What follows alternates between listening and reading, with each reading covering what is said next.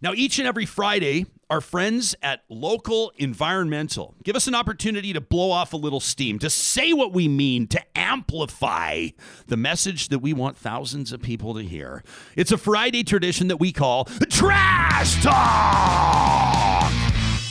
All right, this one from Cindy, who says, my job takes me across Western Canada, and I do a lot of driving. And the Real Talk podcast has been an amazing addition to my road trips, and I'm grateful for it. Thank you, Cindy. She says, this is just a quick public service announcement to remind drivers, if you're in the passing lane, driving beside another vehicle, keeping pace for more than a few seconds, you are single-handedly interrupting the free flow of traffic, and you need to move the F over. She spells it out, E-F-F. You need to move the F over. She says, I'm not a maniac behind the wheel. I take my 10% or so above the speed limit, and I'm a considerate person. I'm not a road rager. I'm not an overreactor, and I'm pretty sure I'm speaking on behalf of thousands, if not millions, of Canadians when I say if you're in the passing lane and you're not passing, GTFO. That from Cindy. How about this one? This one from Josie, who says, I know that there's war being fought on foreign soil, and there's children living in poverty, and there's people struggling through this pandemic, just barely making it, and I realize all of this is serious and not at all funny, and I recognize that my concerns are trivial.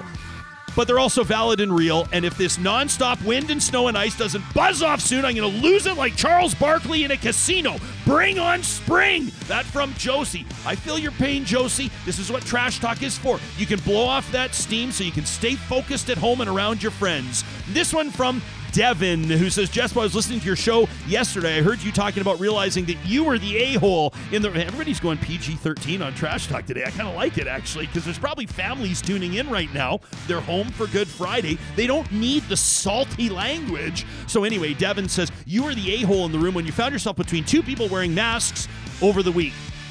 I find myself in this situation often. The last time I was in my local drugstore, I was running in quickly to grab some mouthwash. I threw on my trusty N95, and as I waited in line, I had a lady tap me on my shoulder. I turned around and had her say to me, you know, you don't have to wear that anymore, honey.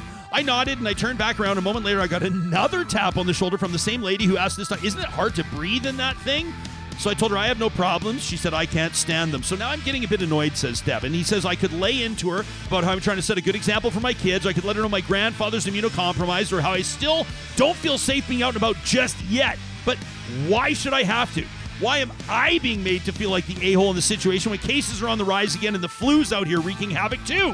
Have we learned nothing over the last 2 years? Have we forgotten to simply be kind to one another? At the very least, realize we all have different stories, lives, and different reasons for wearing masks? I'm going to wear mine, says Devin, until I find a comfort level that I'm okay with, until my family feels safe, until I can meet with my grandfather and not worry about killing him before his 90th birthday. Happy early birthday, Gramps. Devin says, be kind, wear a mask, or don't. I'm not out here bothering folks about their life choices, and I don't want to be hassled for mine. But if I was, I would say mask up, be safe, and as Dr. Markland said on Real Talk yesterday, don't be a turd, get your third. I love that. Says peace and love, and I mean it. Signed, your friendly neighborhood mask-wearing a-hole. That from Devin. Very well done. And this one from Maddie. I like this one. This is not so much trash talk. Maddie said maybe this could be trash talk. I said I like it as a closer on this Friday. He says, pardon me, there's no spicy language. Perfect fit. What is this? I don't think we have to... Oh, no, Supriya was dropping a bunch of F-bombs. We still have to say explicit on this edition of the YouTube release. Oh, yeah, thanks a lot, Supriya. Although I think I probably swore to at some point. It's tough to keep track. Maddie's like, would you just read my frickin' email? Sure, pal. In seeing and listening to your interview with Max Fawcett, always great to listen to, there was one thing that stood out for me, says Maddie, when talking about Alberta's recent luck with high oil and gas prices and what to do with that money. Now, we should all be careful to not talk about this windfall as a win or as a benefit. This win is coming completely at the expense of Ukrainian lives and the destruction of a country.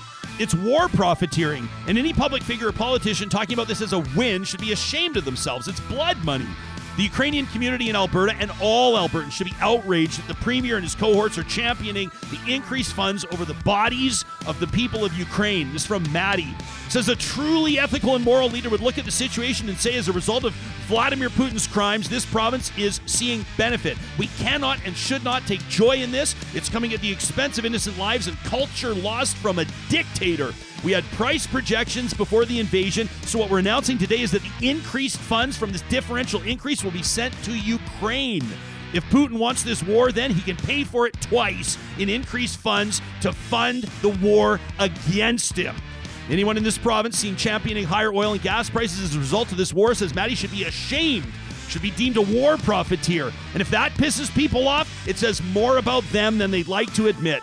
Now, Maddie says, of course, this isn't going to happen with any government. Doesn't matter the policies or the politics, but mostly one that's shown no moral or ethical backbone in history, especially not one that's made such a large mission to enrich the oil and gas sector at every turn, one so eager to post about increased oil prices and profits over which they had no control.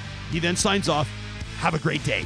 That from Maddie, who closed Trash Talk this week. These are real emails received to talk@ryanjesperson.com, and we thank you for them. Coming up, we're off Monday. Tuesday's show, we're going to talk to that female firefighter that tendered her resignation at a council meeting in Leduc, citing the workplace culture. Megan's going to join us on Tuesday morning. Plus, the photographer behind this phenomenal book, Octopus, Seahorse, Jellyfish, David Lichtschwager from National Geographic, our guest on Tuesday. Have an amazing long weekend, friends. Thanks for making Real Talk part of your daily routine, and we'll see you again soon.